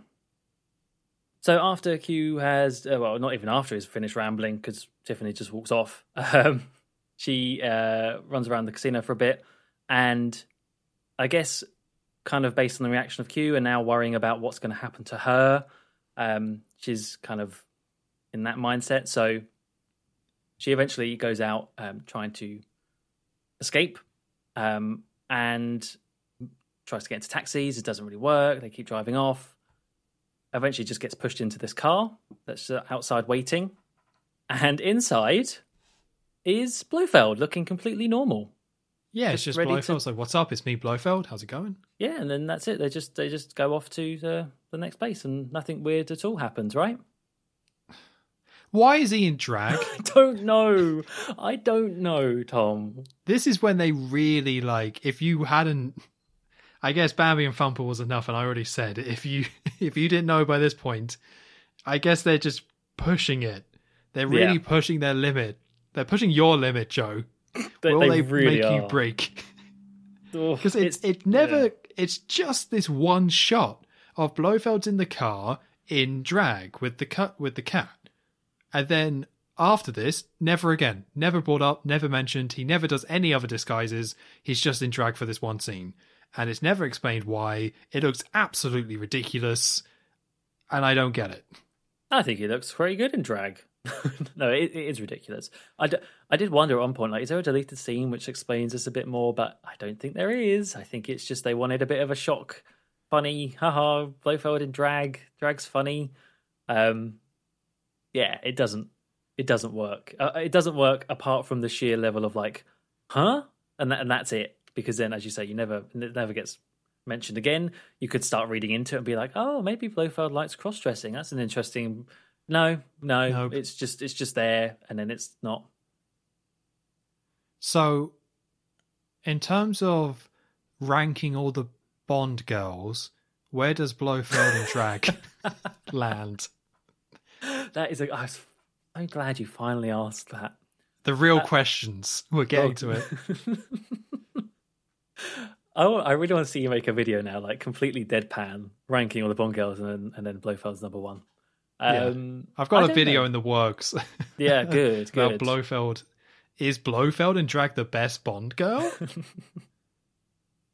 I think, but you kind of said it yourself. If this bit annoys you by now, then how have you survived the rest of the film? Like, I took it at the face value of it being like, oh, that's funny, that's weird. Like, why is he in drag? But you just have to by this point. So there's no point keep harping on about it, I suppose. But yeah, it's weird, it's bad, but that's just where we are now in this film. Yeah, I might just check out of this and just record. Like, I'll just say, that's really weird and I hate it, but I don't care anymore. Just loop that. If you describe the rest of the film and then just loop that in editing, that's probably how the rest of this is going to go. All right, then. Well, I'll see you later then, Tom. All right, yeah. Cheers. Bye. Cheers. All right. Okay, so I'm so glad Tom's gone because now I can really talk about this film. So you might be thinking we're near the end of the podcast, but I want to go back to Mr. Wint and Mr. Kidd. I have a lot more to say. No. I'm not editing any more than I need to. Oh, hi, Tom. I didn't know you were still here. Oh, I am still here, Mr. Joe. Mr. Tom. Okay, right. Let's move on. Let's wrap this up because we're nearing the end. Back in the White House, Bond is with Willard White, and there's a little bit about all the stuff that Blofeld took over and the operations and everything, and they're kind of wondering where. Oh wait, no, hang on. Has the satellite launched yet? The satellite has to launch. Yeah, I mean, I'll just quickly go over it. So basically, Bond leads Mr. White to that lab that was in the desert where the diamonds were and the laser was being worked on. White says, oh yeah, laser refraction and things like that, and basically demands like, hey, what's going on here? What did you say? Because it turns out Blofeld had called this place with the voice box and saying like, we want this and this to happen. And basically it turns out that Blofeld, pretending as Mr. White, launched a satellite into space. And while Mr. White is on the phone with the operators of this satellite, they're saying, hey, we've lost control. Everything's going crazy here. We don't know what's happening. And then we cut to space, where we see this laser is separating from the rocket and the satellite, and there's nothing they can kind of do about it, but the laser opens up and we see a big diamond circle ring thing behind it. And it turns out the whole big plan was Blofeld now has control of a diamond power laser.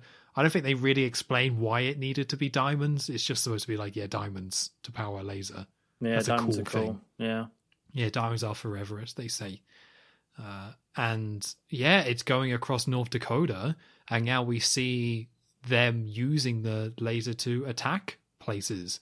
So it destroys a missile inside a Solo, and it destroys a submarine. And I have to say, this is really cool. I really like this setup. I like how this feels like an escalation of other Blofeld schemes, and the idea of him having this laser and just attacking places and actually going there and seeing it blow up. It's like, even though the literal last scene of Blofeld has been him in drag, it still feels like a pretty cool Spectre kind of plan. Like, it took us like 2 hours to get here, but I'm like, yeah, this is cool. I actually like this.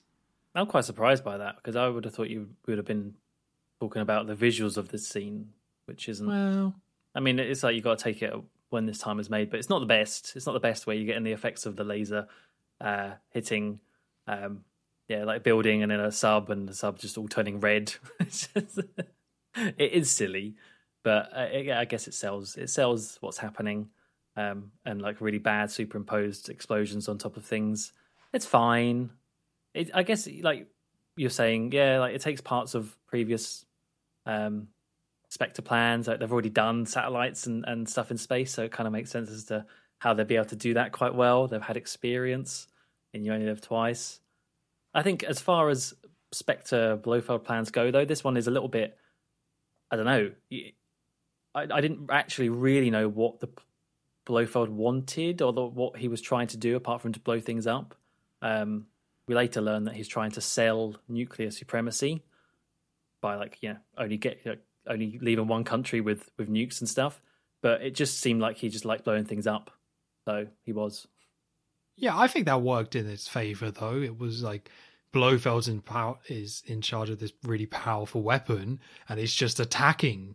And I think that's quite intimidating in itself. Like, as you say, there is a plan that's revealed, but I think that works. Like, it feels like Spectre kind of going all out is kind of what I sort of wanted with this film, of a bigger Spectre plot where Blofeld's a little bit more unhinged and stuff. But, it's not the film we got, but we get hints of that here with the fact that he's just attacking random, like he attacks Chinese countries, like a load of Chinese missiles, where we get a silly scene of a man just screaming, like, ah, zooming in. So yeah, as you say, it's a bit silly, but again, it sells it well enough. And I thought, yeah, this kind of matches Blofeld in this film very well, while still being actually quite intimidating. I would have liked, similar to what we've had before, though, where you get the shot of someone in London being like, oh, these are the terms, and we've got X amount of time to do this, and it's just that feels like it's missing from this bit of the film. And I think that links into what we were saying earlier about how it doesn't really feel like a Spectre thing. It just feels like Blofeld on his own in this, because you're not getting that wider ripple effect of his plans for other countries. It's mentioned, all this stuff, but I don't really think it's ever shown. No, that's true. Like, You Only Live Twice, you got to see the US and Russian diplomats and things like that, right? Yeah, just a little bit of that. Thunderball as well did it. So yeah, you're right. That stuff just doesn't exist. It's just Bond and Mr. White, basically. Yeah. But this all wraps up with Bond and Mr. White basically in Mr. White's office, where Blofeld was before with the doubles, being like, we need to figure this out. What's going on? Bond then just like, oh, it's a tape. It's like, all right. I don't really know how he comes to that. I know obviously he saw the tape from before, but like, yeah, it's just one of those leaps in logic that he makes so the finale makes sense. But it's like, yep, it's a tape. They need a tape to control this thing, so we got to get rid of or swap out the tapes. And then he looks on the map of all the different property, well, not properties, I guess, like endeavors and Mr. White's monopoly, and he lists them all. And Mr. White says, I don't have anything near California. So they say, well, obviously that's the one that Blofeld added. And then they decide, yep, let's go there. And they go to the oil rig, which is off the coast of California. Baja California. California. Yeah, but I mean, it's good amount of detail for Blofeld to go in and actually update the map, put a little oil rig off the side of California. Yeah, painted it, I reckon. Really put in the details. And he likes to keep things consistent. He had a lot of time on his hands when he was up there. Maybe all of his doubles helped him. All together. One did the modelling, one did the painting, one made cookies. Yeah. Oh, that's just a nice day with Blofeld. Maybe he did that just to have friends. Oh, well, that's sad. See, now you feel bad. Well, not that bad, but maybe one of them was in drag. Maybe that wasn't Blofeld. Maybe that was a clone. Another one. Ooh. The drag clone that no one liked. Oh, poor drag clone. So then we cut to the oil rig where Blofeld got his base of operations, and this is now the end of the film, like the end location, the villain's base. Oh, thank God. We're nearly there, Tom. I gotta say, I think it's different having an oil rig. I don't think it's the most interesting of bases that we get, really, like, especially compared to, like, you know, the volcano base and stuff from You Only Live Twice and Piz Gloria from the previous film. Like, they're really unique, interesting looking places, whereas this is just an oil rig, which eventually explodes. But Blofeld is there with the scientist guy that we saw earlier, and he's starting to panic because of the kind of ultimatum that they've given out. They're not getting any responses, which is kind of funny, actually. Like, Blofeld's doing this, and no one's replying. It's just, I didn't think that would happen. Like, it's just funny that everyone's, like, kind of ignoring him. But yeah, so the scientist is panicking because they don't actually want to start blowing things up. Then they have, like, little models of the satellite going around and the targets, and kind of looks a bit like Dr. No, with loads of machinery everywhere and people looking busy and everything like that. Lots of henchmen all around. And then we get Bond turning up. So Bond is turning up. I don't know what, if anything, is said before this, but, like, there's no sort of attempt to sneak in or do anything like that. Like, he literally walks up in a big inflatable ball across the sea. He's, like, dropped out of a plane, which is caught on the radar. Yeah, and so he comes up to the little dock section of this rig and just, says hello and just comes out. I don't... Obviously, his plan is to go and stop the satellite, but is it explained why he just literally walks up to Blofeld rather than try and do anything? Not really. Like, I took it as you say, no one has responded. So I think Blofeld makes a comment saying, "Oh, why did they send you?" So I think they were expecting some sort of diplomat, and say if they arrived with a load of helicopters and Bond parachuted in and stuff like that, then that's an attack, right? And an aggressive move. But this one is such like a passive move that potentially could be a diplomat to negotiate these things, that they just kind of allow it, and just having Bond on that rig is helpful for them. So it's like deliberately being very passive in order to make sure that they don't attack by not, like, sending a ton of people there. Oh, yeah. Yeah. I mean, that is how all diplomats arrive at places, in giant balls. Oh, yeah, everyone knows about the spiky balls on the ocean. Yeah. CIA did it for years. So, yeah, Bond is kind of arrested and taken to Blofeld. And this is where you get more of Blofeld not really trying to stop Bond. We're in the full-on gloating, this is my plan, this is what I'm going to do, giving Bond actually quite a nice little tour of I think he says tour. Does he actually say, let's go on a tour? Yeah, like, come and have a look around. Help and then yourself. They go on a tour. It's like, oh, lovely.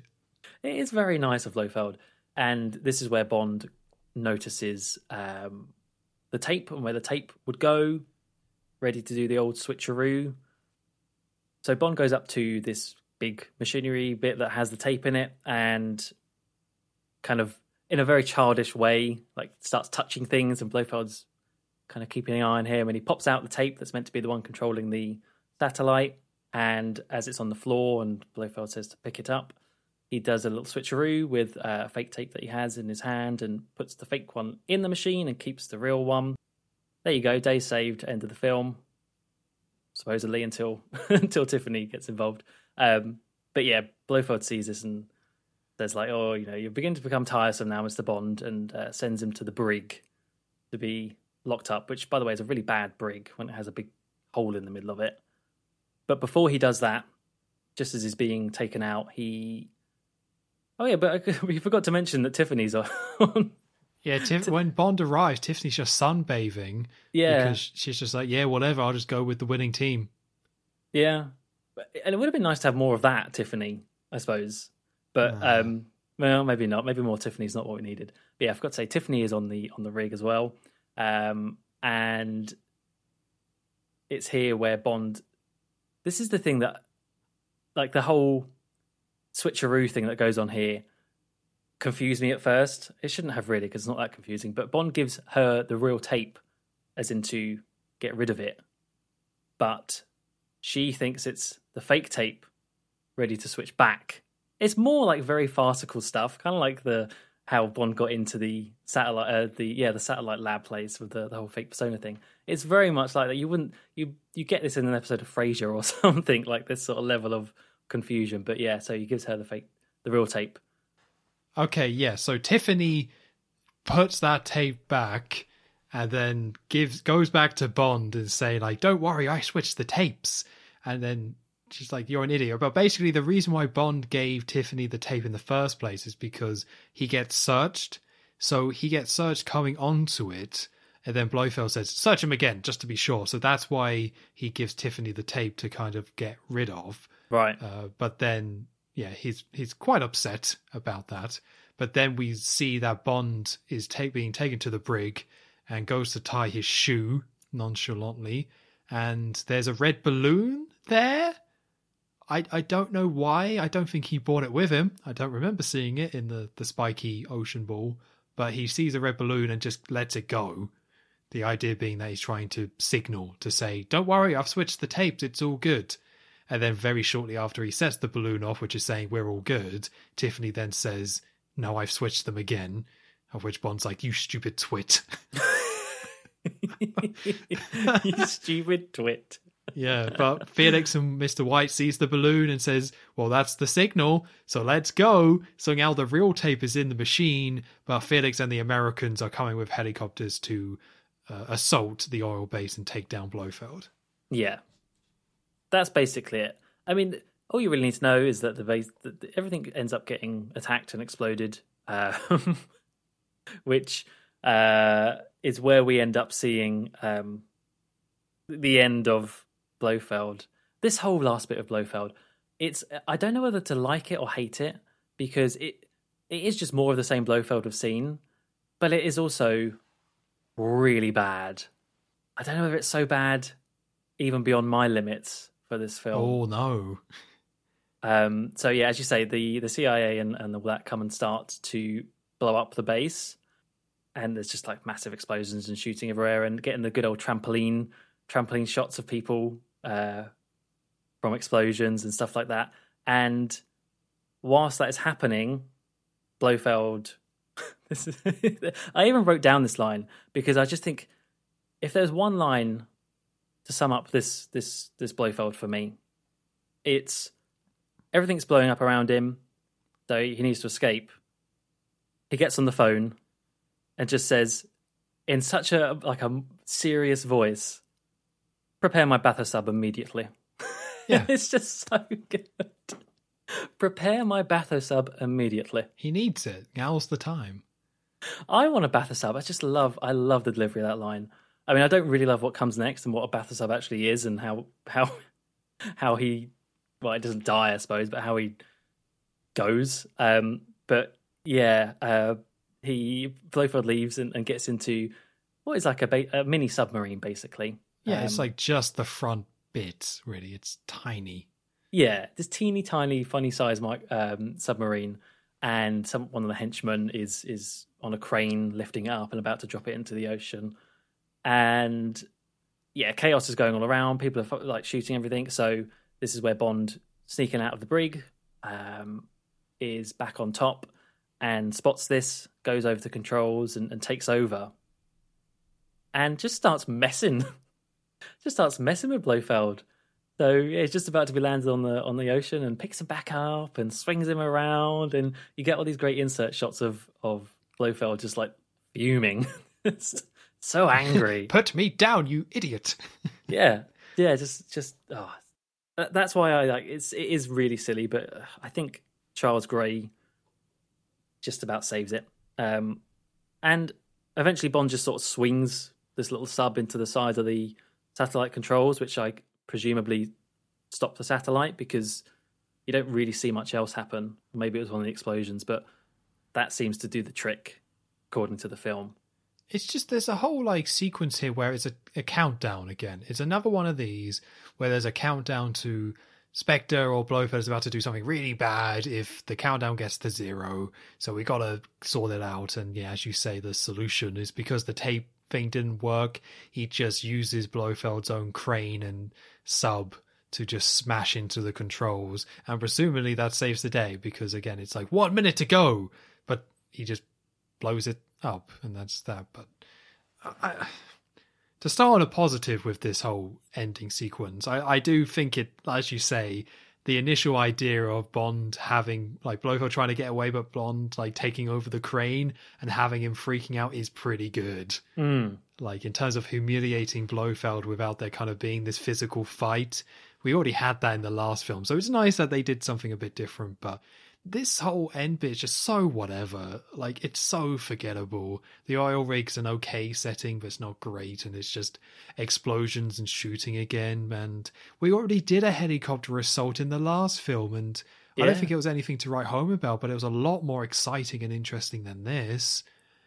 We spend more time with Tiffany just doing antics than we do on anything interesting, and Bond does bugger all, because he's in the brig for most of it, trying to climb out, and yeah, he does the Blofeld stuff, but he's not even really a part of it like he is in other finales, and it's just all so forgettable. I mean, like I said, I'm quite worn down by this point, and I feel quite worn down at the moment. I'm quite tired talking about this film for so long, but yeah, I mean, this bit was just so whatever. Like, it's the worst finale by far, but it doesn't make me angry. It's just like, yeah, that was just kind of rubbish. Like, the setting wasn't very interesting. The way it plays out isn't very interesting. It's all just the tropes we've already seen in a ton of Bond films before. Just forget it. Like, whatever. Let's move on. Let's get to the end of this thing.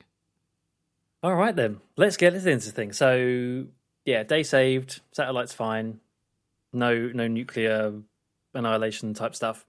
And so we cut to Bond and Tiffany on a cruise ship.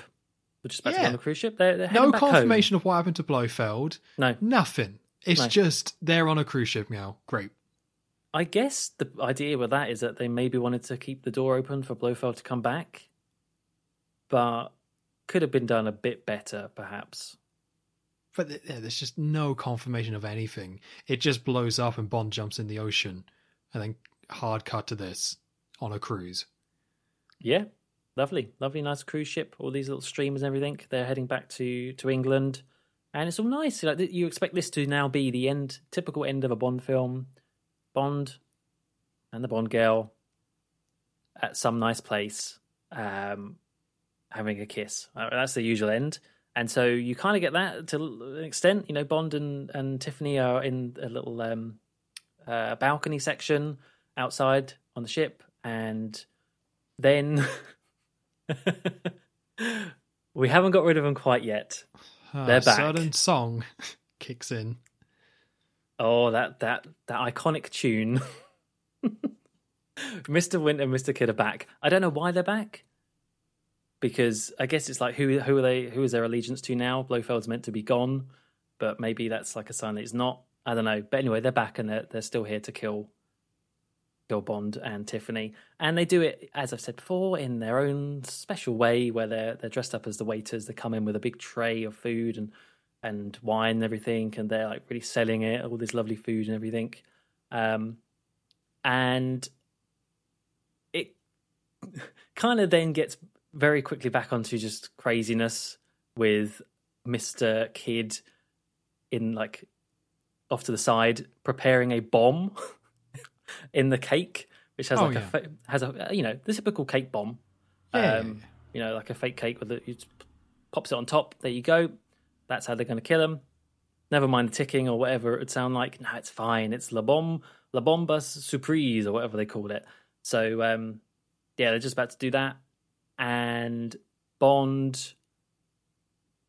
Then it's something to do with wine, right? So he initially says, that's quite strong aftershave. And then following on from that, he says, it's a shame you don't have any of this type of wine.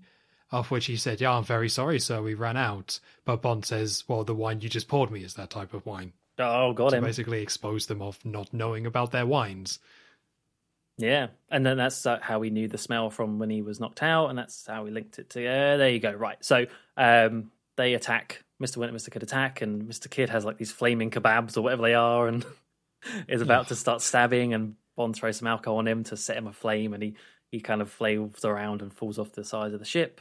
So that's Mr. Kidd gone with, and then Mr. Wint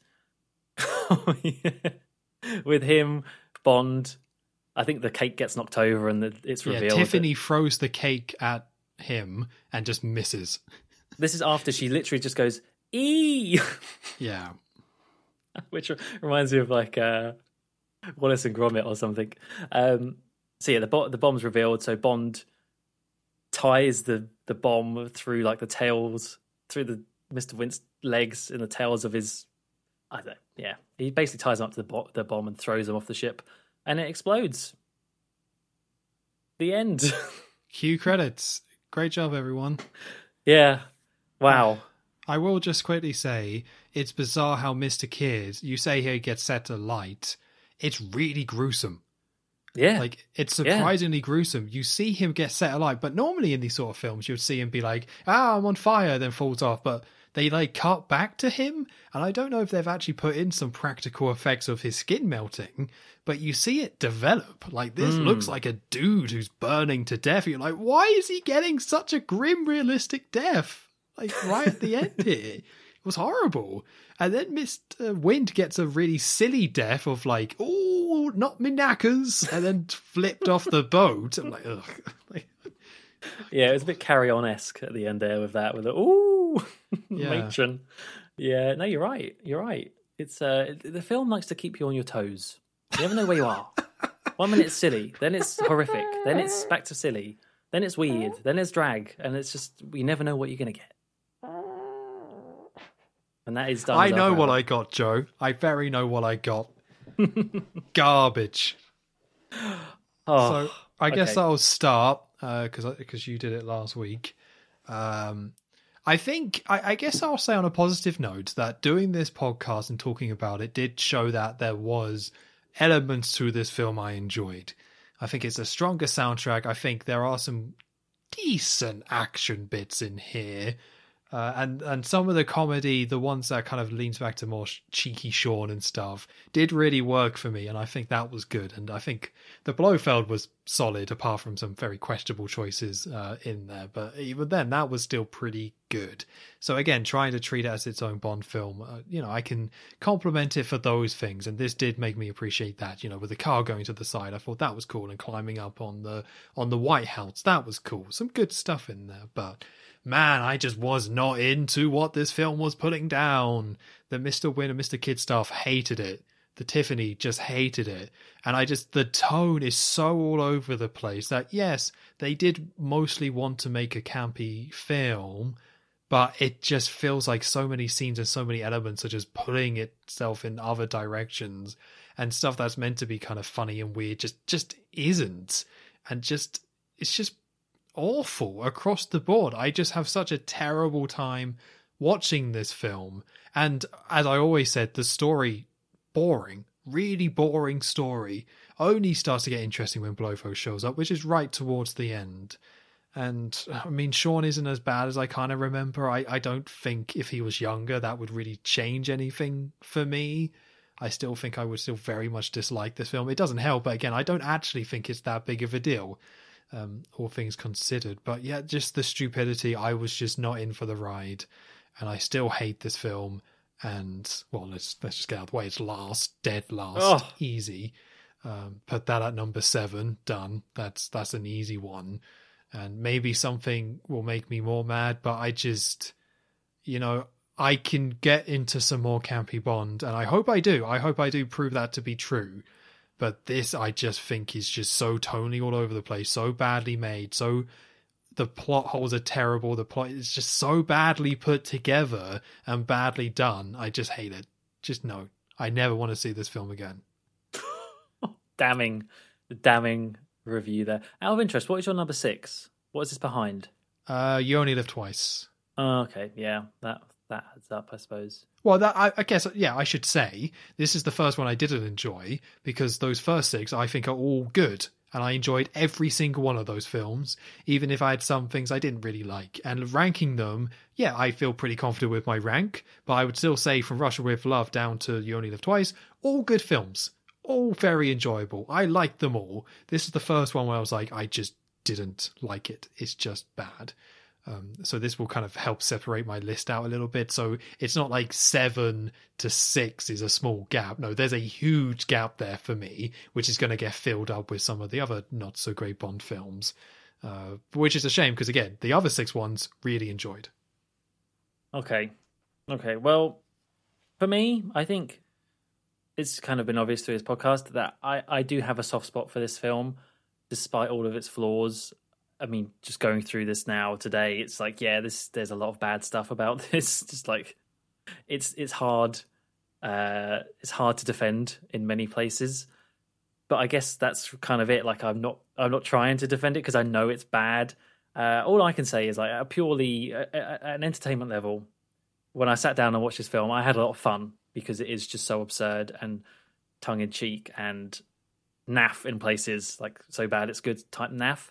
I think Connery was better in this than You Only Live Twice. I think he was just a lot more into it. I think, as I mentioned, I do have like something about Vegas. I just like seeing Vegas on film, in other places as well. But like film, I just think, and that like 70s Vegas with the lights and everything, it just looked great. So that was some bonus points for me. And Mr. Wint and Mr. Kidd are very divisive characters, but for me, I like them. I think they are just creepy and weird and not like anything else we've seen before and probably won't see for a long time or ever, maybe, in the whole series. Oh, no. Oh, what a shame, I know. Oh. So I won't harp on too long, but I think for me, I put this at number 4 on my list. So just to quickly say, that's From Russia with Love, Thunderball and Dr. No are above it. And below it, which is really going to like annoy some people, but below it is You Only Live Twice, On a Master's Secret Service and Goldfinger. God, what are you doing to us? Which is still last. Goldfinger's still last. I Yeah, mean, that's so right. I'm not surprised that you put this above Goldfinger. Like, that doesn't surprise me, but man, that's brutal to put this above those 3 films. Yeah, I know. What can I say? I'm going against the grain here. So that's going to be very interesting, though, because obviously you are now proudly and confidently saying, I like my campy Bond films. Yes. So I do hope you stick to that. And if you say, like, the Roger Moore ones, put them below, they know Diamonds Are Forever, I think that's when the mobs are going to be coming at your door and burning down your house. I don't know. I actually do think some of the Roger Moore ones might go below Diamonds, but we'll have to see. Well, some of the later ones, maybe, but yeah, that's fair. But again, these next 4, I guess I would kind of expect them all to go higher on your list. For me, they have to go higher. So that's fine. But we'll see. Yeah. So we did it. It's the longest episode we've done, which I'm really happy about. I can't wait to edit this. I really am happy this is the longest one so far. I hope this is the longest one of the whole podcast. And it's Diamonds Are Forever. Yeah, that'd be great. Yeah. So luckily we got through it. For me, from what I ranked, this is my low point. So, I mean, it's going to be interesting because my low point came at number 7. Your low point comes at number 24. So let's see how you feel when we get to Spectre. I can't wait. I can't wait either. But yeah, so that was Diamonds Are Forever. The Sean Connery era is officially over. We are now done, and we can now look to the east as the sun rises. Is it the east that the sun rises? Yeah. Yeah, the east, where we can see a nice shiny Roger Moore coming up just on the horizon there. It's beautiful. Yeah, brings a Beautiful tear sight. to your eye. It really does. I've gone through hell so I can get to heaven, I hope. I want that tattooed of Roger Moore's face. That would be so good. But yeah, any last thoughts before we finally end this podcast forever? Please no hate mail. That's all I'll say. Maybe a little hate mail, maybe a little bit. Just no cake bombs then, all right? Imagine if I get hate mail. That could happen. Imagine if all the comments are like, Tom's an idiot. This film's great. I'm like, no. Why? It's opposite day. No, I think you're upset. safe. I think you're safe. I need to be the one that's checking the windows. We'll all check our windows. Mm-hmm. Cool. All right. Well, thank you very much for listening. You have been listening to episode 7 of the Bond Revisited podcast. The Bond Revisited podcast will return next week with Live and Let Die.